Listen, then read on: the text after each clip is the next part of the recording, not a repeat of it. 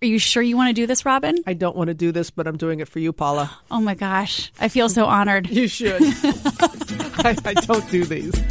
I'm Paula Ferris, and this is Journeys of Faith, where we talk to people about how their faith guided them through the best and worst of times. And you just heard my friend, Robin Roberts. She is the face of ABC's Good Morning America, but in this episode, she's not bringing us the latest headlines.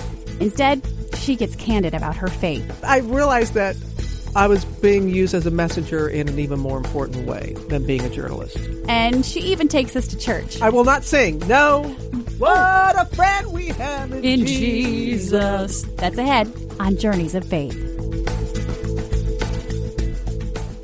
Okay, so Robin is here wearing her #blessed sweatshirt. Robin, it's so great to have you here. Oh, I just feel it already, Paula. Thank you. The positivity? Yeah. Well, and I've known that from day one with you. From the moment I saw you and your eyes, you can tell when someone has the spirit. And I knew that before you even opened your mouth. And then you open your mouth and, oh, wow. I know, exactly. And then I just didn't stop.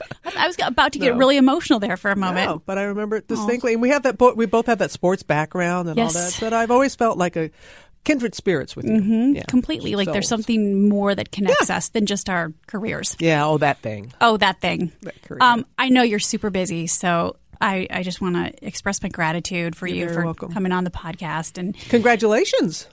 Thank you. I'm very excited. Very bold to do it on faith. Thank you. You know, and I before we actually delve into your journey, I just want to say thank you because I remember this summer, right about the time when I was making the decision to walk away from Good Morning America weekend and to walk away from The View and to walk into something very unknown for me. And it was a little scary. I remember going into your office and you were such an encouragement to me. And I know you've got my back, but I can't tell you how much that did for me, knowing that you believed in me, but also it's something that you told your sister about. Don't allow fear to prevent you from walking into your destiny. Yeah, don't let fear keep you from your destiny. And also, stepping out in faith, it's really something when you step out and you don't see the staircase. Just like Martin Luther King said. Love that quote. Yeah, it's so true. It's so true. And you did that. And I knew, without a shadow of a doubt, the reasons why you were stepping back, the reasons for it, and that good was going to come your way. And then look what happened. Boom! What happened? Well, see what happened was this podcast. I know. I'm excited, and that's the thing. Maybe I wouldn't be doing this podcast had I know I wouldn't be doing this podcast had I not decided to take that step of faith and move my life in a different direction. First of all, you wouldn't have the time. No, not at all. No. It is a big commitment. So let's talk about your own journey. Okay. So I know you What do you want to know? What do you want to know? You come from a very tight-knit family. You're the youngest of 4. Yes. And you talk about your parents teaching you the 3 Ds in your life: discipline, determination, and the Lord. The Lord. The Lord. Yes. So, D-A, the Lord. So let's talk about your faith background, your personal journey, raised in Mississippi. Right. Tell me about your family life in terms of where they were spiritually. Certainly. Well, thank you. My father was in the Air Force. He was a Tuskegee Airman. So we grew up all around the world in the country. Youngest of 4, all 4 of us were born in a different state. I was born in Alabama. One sister was born in Iowa, the other sister in Arizona, and a brother in Ohio. So we just, it was a great experience being in the military and just always having to meet new friends. And the one constant was church. The one constant wherever we traveled to, wherever we laid our roots. And I'm very proud of my parents for many reasons. And one being when we moved to Mississippi in 1969. And you have to think about this, Paula. We're living in Izmir, Turkey. Okay? We're living in Izmir, Turkey. And my mom and dad would say, okay, boys and girls, where we're moving to begins with a letter.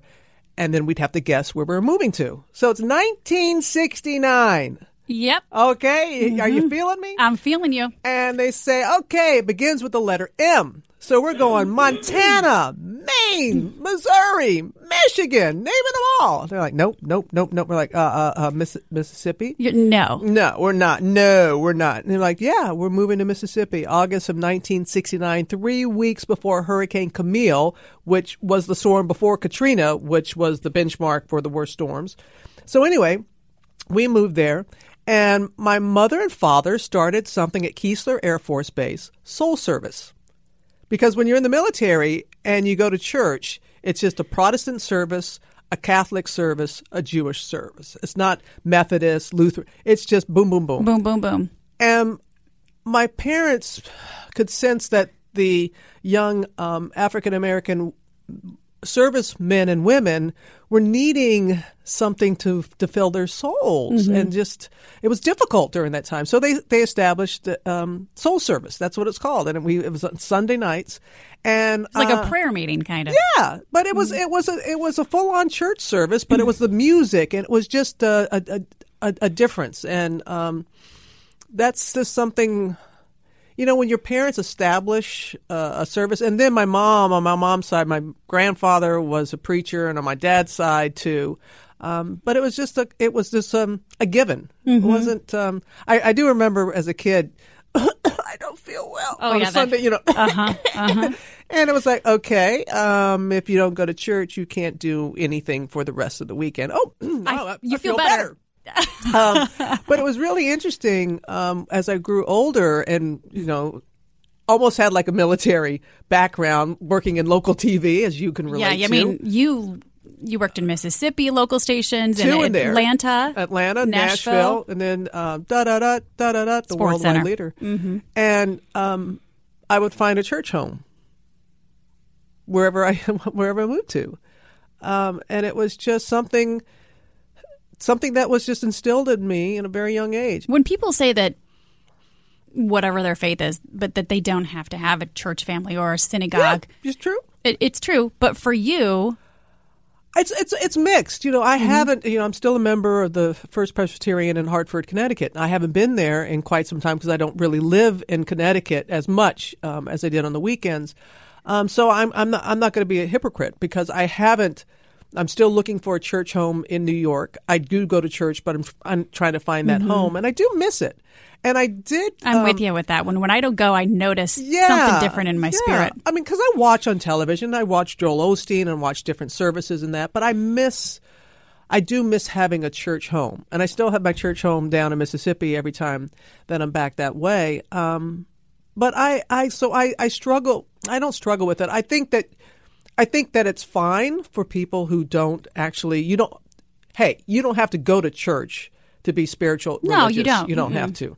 I personally enjoy I think it brings me back to my childhood, but also, Paula, it's very it's been harder for me since my mother passed. I get so emotional when I go to church. And that's part of the reason why I haven't gone as much. And it's not a cop-out. The music will start playing, or there'll be a certain whatever, and it's just really, really hard. It reminds you of your mom. Yeah, it really, really, I don't know what that is, but there's sometimes that I'm like, I can just feel it coming on when we're singing a certain hymn, and I'm like, Robin, get it together. And it could be just not, I don't know. But I'm just so grateful for the foundation that they laid for me. Yeah, for sure. And I have to imagine, when you found out you were moving to Mississippi, you weren't happy. The beauty of it is that we admit as a family, we're like, okay, we're just going to be here for the short amount of time that we have to be stationed here, and then we're out of here. Just the opposite happened. I don't know what it was. We fell in love, and Mississippi fell in love with us. My parents are buried in Biloxi, Mississippi, the National Cemetery. My sister still lives in our family home. It was just something about, after moving around and even our relatives were like, you got to be kidding me. You've lived all around the world, and you're choosing to stay in Mississippi. And it got to the point that my senior year of high school, my father had retired from the military, and he was working in private business, and the job transferred him to California. And my parents were thinking, oh, this is it, you know, right. But you know, when you're a senior in high school, I'm not leaving. I've worked really hard to get to the top of the mountain. I'm not leaving now. And you were a multi-sport athlete at that point. Basketball and tennis. And my dad went out. My mom had to go back and forth my senior year, which was a lot of fun. Grandma watching me. Oh, gosh. That was good. But I love Mississippi. I'm a proud Mississippian. And it wasn't our choice when we were stationed there, but it was our choice to stay there. Mm-hmm. That's such an interesting evolution. Yeah. So when people ask you to this day, I mean, because you've been on such a faith journey, especially considering your childhood and where you are now. But if somebody were just to ask you, what do you believe and why do you believe it? I believe in God the Almighty, maker of heaven and earth, and in Jesus Christ, his only Son, our Lord. Mm-hmm. I just believe. I believe in the higher being. I believe in God, Jesus Christ. I believe that everything happens for a reason. I'm Presbyterian. We believe in predestination, and it's not just by chance. It's not just by chance I'm sitting across from you. I truly believe that, and it's comforting to know when we're trying to figure things out that it's already been figured out for us. Sure. And so everybody relax. It's all gonna work out. And that belief has really, it's wavered sometimes. Oh yeah. Especially during my second health challenge. The first one I was okay. The second one I was like, oh, come on. I know. So 2007, you're diagnosed with breast cancer. And then 2012 with MDS. Right. The very treatment that beat cancer for me led to a more serious condition, myelodysplastic syndrome, MDS, which is a form of pre-leukemia, if you will. It becomes leukemia. I was devastated because I thought I had, I'm always about, I'm learning a lesson. Okay. Yeah. Oh, the first time, early detection because I did find it early. Sure. And so I got the message out, make your mess your message. Okay, people, make sure that you get your screening and all that. You didn't know it was going to get messier, though. No, I did not. And when you find out that you have MDS, is there a moment where you're like, you just said, come on, God, why? Come on, really. I don't know. First of all, I don't even know what MDS is. I don't, I have no idea what the message is here that I'm supposed to deliver. And then he showed me the light with my sister, Sally Ann, who was a perfect donor, not knowing that's rare. That only happens 30% of the time in a family, meaning 70% of the time you need the goodness of somebody on the registry. My doctors had already checked the registry. There was not a match for me. So if it was not my sister, I would not be sitting here. And so my sister and I, especially my sister, has been very active with Be the Match, getting people on the registry, especially ethnic. As Mama said, the reason I didn't have a donor on the registry, we got a lot of cream in our coffee. We got Caucasian, we got this, we got that, which makes it a little difficult with the genetic match. So I was very grateful. I know. Well, that was Mama. So I was very grateful that we were able to get the message out about, the process of being a donor. But I did, Paula. There was just a brief moment that I was really angry that this had happened, and the diagnosis was very dire. The doctor told Amber, my partner, and I that I had a year to two to live if I didn't find a donor. And I remember talking, my mother was still living at the time. She passed shortly before I had the transplant, which was another like, oh, come on moment. And she said, it's okay that you're angry at God. He can take it. Interesting. He can take it. It's okay. Just don't stay there. Mm-hmm. And I didn't. It was just one of those. And it wasn't one of those things like, because you wouldn't wish it on anyone. It wasn't like, oh, why me? Why me? Why not? Because you wouldn't want anybody else to face it. But it was just I was tired. Yeah. I was really tired. Did you ever get an answer as to why? I did get a reason why. It was I have been able to, it was a real teachable moment. First of all, I'm not one of those, cancer's the best thing that ever happened to me. No. Let's be real, people. Know. When people say that, I go, oh, honey, what was your life like? Especially when you're going through that trial. And like, well, we don't know, but everything happens for, what, don't use that line right now. Too soon. Too soon. Hashtag too soon. Wait on that one for a moment. But I did learn more about myself. I'm so much, richer, deeper.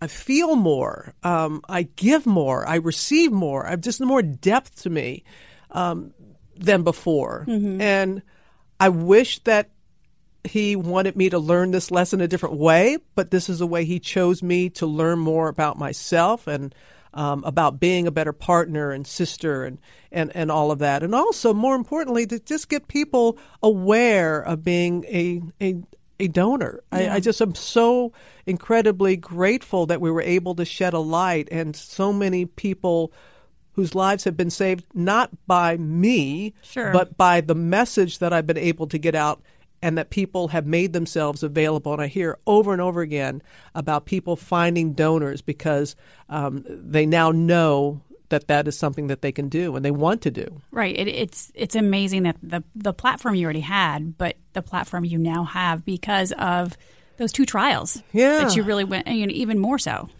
Really? I mean, we already had a platform. You know this. I mean, it's a privilege to be a messenger. It is.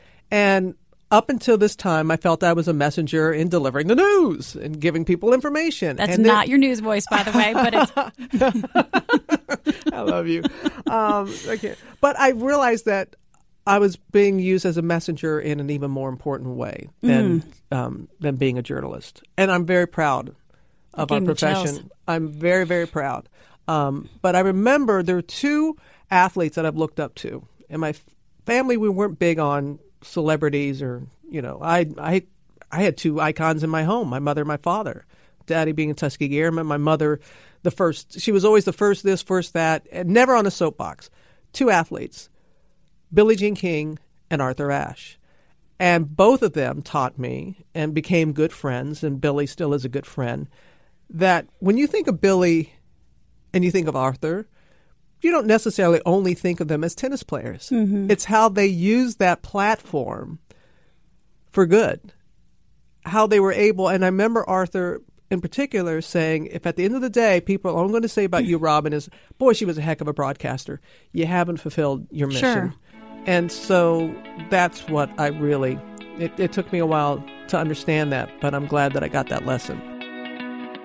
We'll be right back after this. How does your deep faith keep you grounded? Whew, my gosh. I can't imagine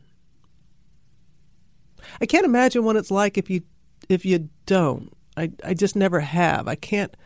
But what I really appreciate is being able to be more vocal about it. I remember a long time ago when I started at GMA in the 90s.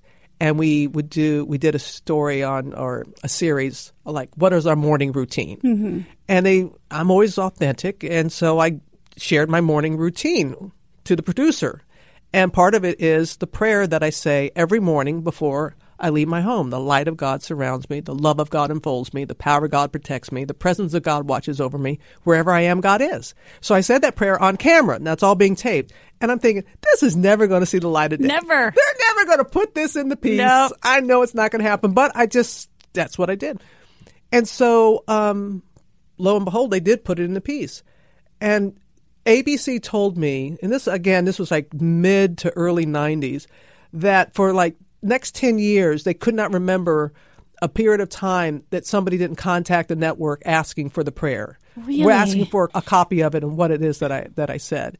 And that was a real eye-opener for me and to the network, too, going, wow, there's a real thirst out there for this. There's a real, okay. And so I'm so grateful from that one moment that taught me and showed me that it's okay. And I don't preach. I'm not trying to convert anybody. But I'm living my best life. And if there are things that people appreciate about it and can glean something from it to better their situation, so be it. Yeah, I mean, you've become much more vocal about it. Was there an impetus for that? Or do you go back to a certain point? Or was it something that changed in you and you just felt more emboldened? Or did you just recognize, as you said just a minute ago, that there's this thirst and you want to inspire people? I think it was just something that's been very, it's really the reason I hesitate.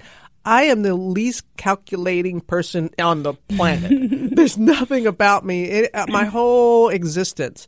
Other than when I graduated from college, I was like, I'm going to work in a small market for X amount of years and then a bigger market. And I had a real path that I wanted for my career. But even that, I never wanted to do news. It was a 4-letter word to me. All along my journey, news directors, and you can relate to this because you have a sports department. There's only like 3 of you there. Oh, and you're one-man banding. Exactly. And yes. Doing it all yourself. And Yes. the news department they got all the money and they're big time and we're the, little stepchild in the corner. Yes. And all along the way, the news directors would come to me and go, Psst, hey, you come over to our side, And I was like, no, just because I'm a woman, you think I can't do it. And they're like, no, you're really good. And we thought you'd want this opportunity. So I fought that. And then I realized I was afraid to venture outside of my comfort zone. So I can't say I had a calculated moment where I'd said, aha, I'm going to speak more about my faith.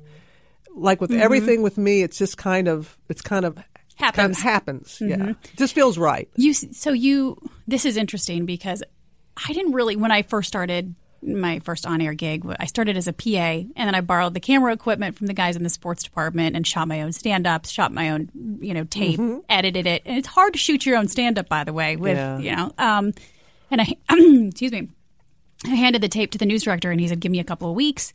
And I was in the process of making another tape. And, running the teleprompter. And he's like, I'm going to put you on the air.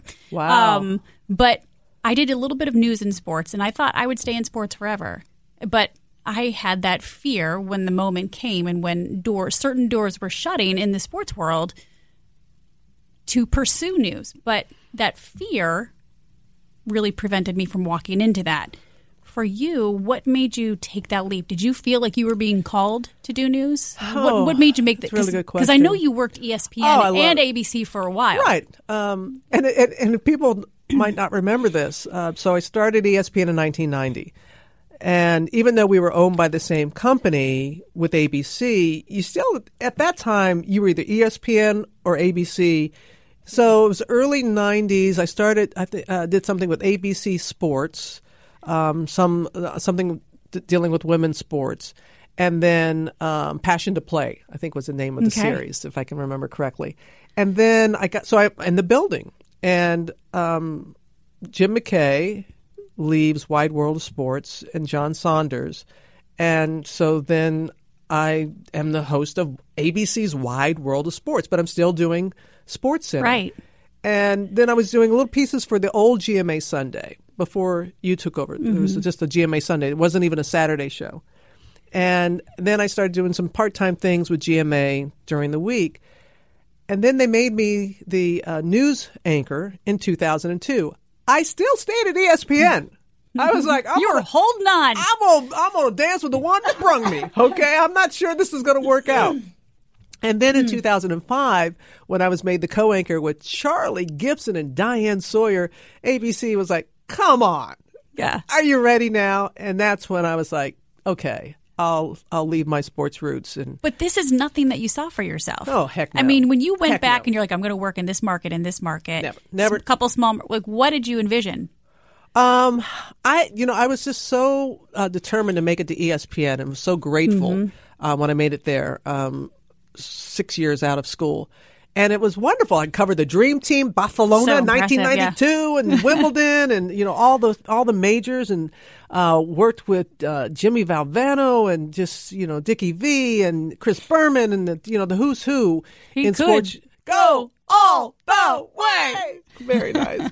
It was just I was living happily ever after. And then I realized I was I don't want to say. You were in your comfort zone. I was loving my comfort zone. Yes, I wasn't just in it. I was all up in it, loving it. But then I don't want to say reached a glass ceiling at ESPN, but there was just so much I was going to be able to do. And I remember going to Billie Jean King, and when I was getting this opportunity, and I was interviewing her for something. And I told her, I said, Billie, they're offering me this, full-time position at Good Morning America. And I think part of me wanted her to say, you can't leave sports. You can't leave us, Rob. And she was just the opposite. She was kind of like Cher out of Moonstruck. Snap out of it. She's like, what are you thinking? Right. What are you doing? She said, it's a bigger stage. You're still going to cover sports. Sure. And then I realized that I was limiting myself by just being in the sports world. that I can still cover it, but it's not the only thing. But it took some, in the early years, if you had really good ears, you could hear my knees knocking under the GMA desk. Oh, you were that nervous. Oh gosh, I was just like, what in the world have I done? But that's faith. Yeah, it is. And I think in many instances, you talk about a calling. I was talking to someone else on the podcast about this, and he said calling involves three things. It's you have to have a predisposition. You have to have talents in that area. Mm-hmm. B, you have to have an innate curiosity, but you also have to have people speaking life into you, like Billy was for you. And sometimes other people have the dream for you before you have it for yourself, because you've allowed your fear to really paralyze you. And fear just needs the eye of a needle to get through, and it just consumes your very completely. being. And so many keep us sidelined. And I was so grateful. Diane, beautiful Diane Sawyer, was there to nurture me, to encourage me when I didn't really believe in myself at that moment, sitting next to her and Charlie Gibson, and both of them are dear friends. But I really have to say, Diane, and I find myself now in that position where these young whippersnappers are coming up, and I want to impart on them what Diane did for me. And even though she did that, she wasn't giving up the mantle. She was still paramount, and she's the queen. And but this studio right now, Paula, is full of men and women, black and white, gay and straight, who have supported me, who have been incredible in shaping me into the human being, not the journalist, into the human being that I am. And I remember one time I gave a commencement speech, and my mother was in the audience. And I thought I gave it pretty good. It was early 90s. I thought it was pretty good. And we ended, and we get in the car, and she just, that disapproval look. Very familiar with it. Okay. Very familiar with that look of disapproval. And she said, I cannot believe you did not thank people more so than you should have. You did not get here on your own. And I never, ever... And I didn't. It wasn't like I was patting myself on the back or anything like that, but it really opened my eyes. She was like, you just remember, young lady, all the people who have believed in you and have helped you, and you make sure that you recognize them. And from that moment on, I got it. And it's so true. You're so lucky to have your mom speak that into you. Yeah. At such a crucial moment, too. It was really big. Yeah. It was a big time for that. So we'll wind down. I know you got places to go and people to see and things to do. I'm potent. I'm potent. There's a joke there somewhere. So okay. it's a good. I'll always laugh at your jokes. We both have similar cheesy sense of humor. Yeah, we do. But if you had to, you say that it's hard for you to imagine your life without faith because you grew up in it. You grew up in a faith-filled home where your parents found it even when you were starting out and it wasn't finding you. But if you had to imagine your life and where you'd be without your faith, where do you think you'd be? Where would I think I'd be without it? It's so hard to even imagine. When you just grow up with something that feels so right and you're so incredibly grateful. And I want to say this, a lot of people have come up to me, especially when I was going through my health crisis, and they said, "Oh, I prayed for you." And it's nothing more than knowing that people of all faiths have prayed for you. I remember one gentleman coming up, and he goes, "I don't believe in prayer. I'm not what you would call a Christian, but I want you to know I'm thinking of you and I'm wishing you the best." And I said, "Thank you." It took a lot for him to say that. Yeah. And it wasn't, sometimes we feel people who don't feel the same way that we feel about Christianity or this, that, and the other, that, you're just a horrible person, you're going to burn. But this gentleman... Great impression, by the way. Thank you. You're on point today. I've been working on it. So you can. I'm not going to say if you don't have faith, you can't be a good person and you can't not at all. But I think it's important for people. I want people to hear me say that, and I recognize that. It's just me, and just like you are you, and you believe and don't believe what you do believe or don't believe. That's how I am, and I'm glad that I can't even imagine. I love it that I can't even. I'm just trying to. What would it be like? And I can't even think that way. And again, that goes back to Colonel Lawrence and Lucy Marion Roberts. Yeah, that just really instilled this in me. I know you didn't ask this, but I something's been weighing on my heart. A young woman, 14 years old at the time, this was 4 years ago, took her life because she was gay, and she knew that she wouldn't be recognized as a Christian. That you can't be gay and a Christian. She was 14 years old, and her church, this was over in England, came down on her hard. And so she committed suicide. It was 4 years ago. That church has recognized their ways and have said, we are going to be inclusive because of this little girl. We don't want anybody to take their life because they feel, whether you're gay or straight.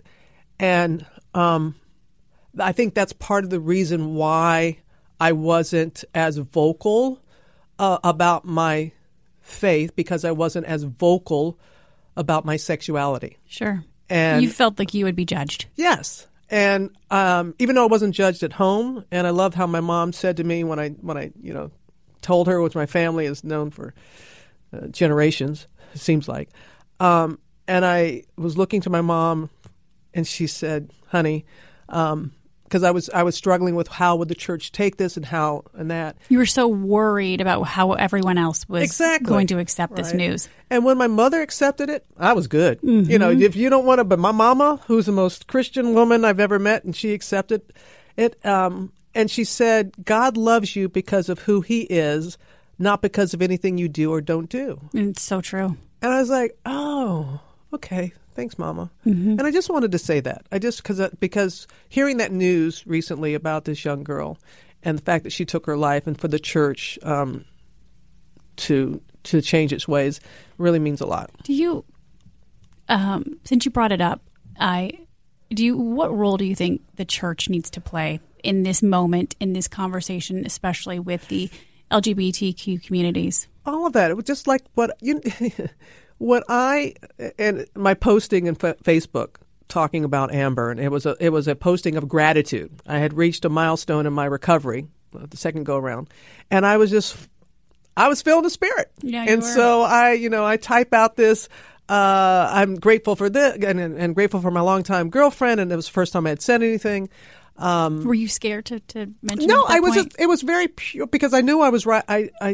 I knew I had a book in the works, and I didn't want that. And I was talking about Amber in the book, and the book was so important to me about the message of my faith and being a bone marrow donor, that I didn't want, she's gay, and that would be the headline. And you know how we are in this industry, and that would have been the whole. How are we? That would have been the whole focus, and I didn't want that because also Amber had some great messages in there about being a caregiver. So I didn't want that to get diluted. So I wasn't scared. I was ready because from Bob Iger, who runs Disney, to the janitor, they knew I was gay, and it wasn't something I was keeping from anyone. But making that statement as I did, and the way it was received, I received a letter from the national office of the Presbyterian Church praising me. I still have that letter. Do you? I still have that letter to the day. I mean, I'm sorry. But that, I was like, wow, thank you. And only because, you know why? Because they knew me. Because my parents had worked in the Presbyterian Church on a national level. They had met me. They knew me. They knew me. Not what you were and what other people are going to define you as and label you as. Right. And so that's all anybody wants. That's all they want. They just get to know me. And if you get to know me and you don't like me, you want to say, okay, that's another thing. But you get to know me as they knew me and know me, and to support me meant so much. Take me to that moment where you get this letter, you open it. You probably have no idea what it is, do you? I'm a little scared because I can't say not everything was positive, but there was not as negative as I thought it would be. It was really funny. I think ABC, because they were aware that I was doing it, because it's Good Morning America. It's not the Robin Roberts show. People's livelihoods, are dependent on ratings, and you don't want to do anything to hurt these hard workers that you work with. And so basically ABC, and I'm just kind of vaguely remembering it, pro, con to my announcement, and the vast majority was, I don't care. The vast majority was just vast majority was like, who cares? Mm-hmm. And again, it just tells you where we have come. It's not like that for everyone. And I'm just really, really grateful for, people that have been accepting of me. And it was something that I was like, oh, wow, how is this going to be received? But I was so happy that my family and friends, the people who knew know me, you, and right. And so if somebody, who doesn't know me and wants to just, and I do get that sometimes. I'll get a tweet probably. Do you check your Twitter a lot? I don't check it a lot, but I like to have that engagement. And You're I think very engaged with I viewers. love responding. And I would say it's down to like once every few months, I will get you're going to burn in hell because you're gay. And that's, and I'm like, am I going to get upset that this person who I have no idea who they are or what, they feel that way? Okay. There's nothing I can do with that. At least it's gotten less and less. Yes. But it's so infrequent now. But it's nothing that's going to prevent me from singing from the mountaintop and being grateful for who I am and for how God created me. You are in such a good place and space right now. Yeah. Feels good. Last question. One word. I will not sing. No. What a friend we have in Jesus. I was waiting for you to take me to church. I want to shout you down. I know. If you had to describe your faith in one word. Describe my faith in one word. Real. Love it. Real. Not for TV, not for, real. It has been tested and it has been tried and it is true for you. It's the real thing. It is the real thing. Yeah. You're the real thing. This has been such a joy and a privilege, and I'm grateful to you as a colleague and grateful to you as a friend, and you're a mentor to me, and I think you're just such a great example. Well, not just as someone in this business, but you're a great example of somebody who's living out their faith. And thank you. I do love you. I don't want to get all mushy here. No, I love you too. Love you. We're friends in the spirit. Yes, we are. Robin, thank you so much. Paula. God bless. Thank you for listening to Journeys of Faith. If you like this, don't forget to subscribe and give us a rating. And make sure to come back next Wednesday for our latest episode. Or go check out my interviews with political commentator Ben Shapiro and country superstars Luke Bryan and Hillary Scott. And if you think there's someone that we should have on the podcast, let me know. Tweet me at Paula Ferris. And a big thanks to the team at ABC Radio. Susie Liu, Mike Dabusky, Louis Millman, Josh Cohan, Andrew Kalb, and Steve Jones. I'll talk to you next week.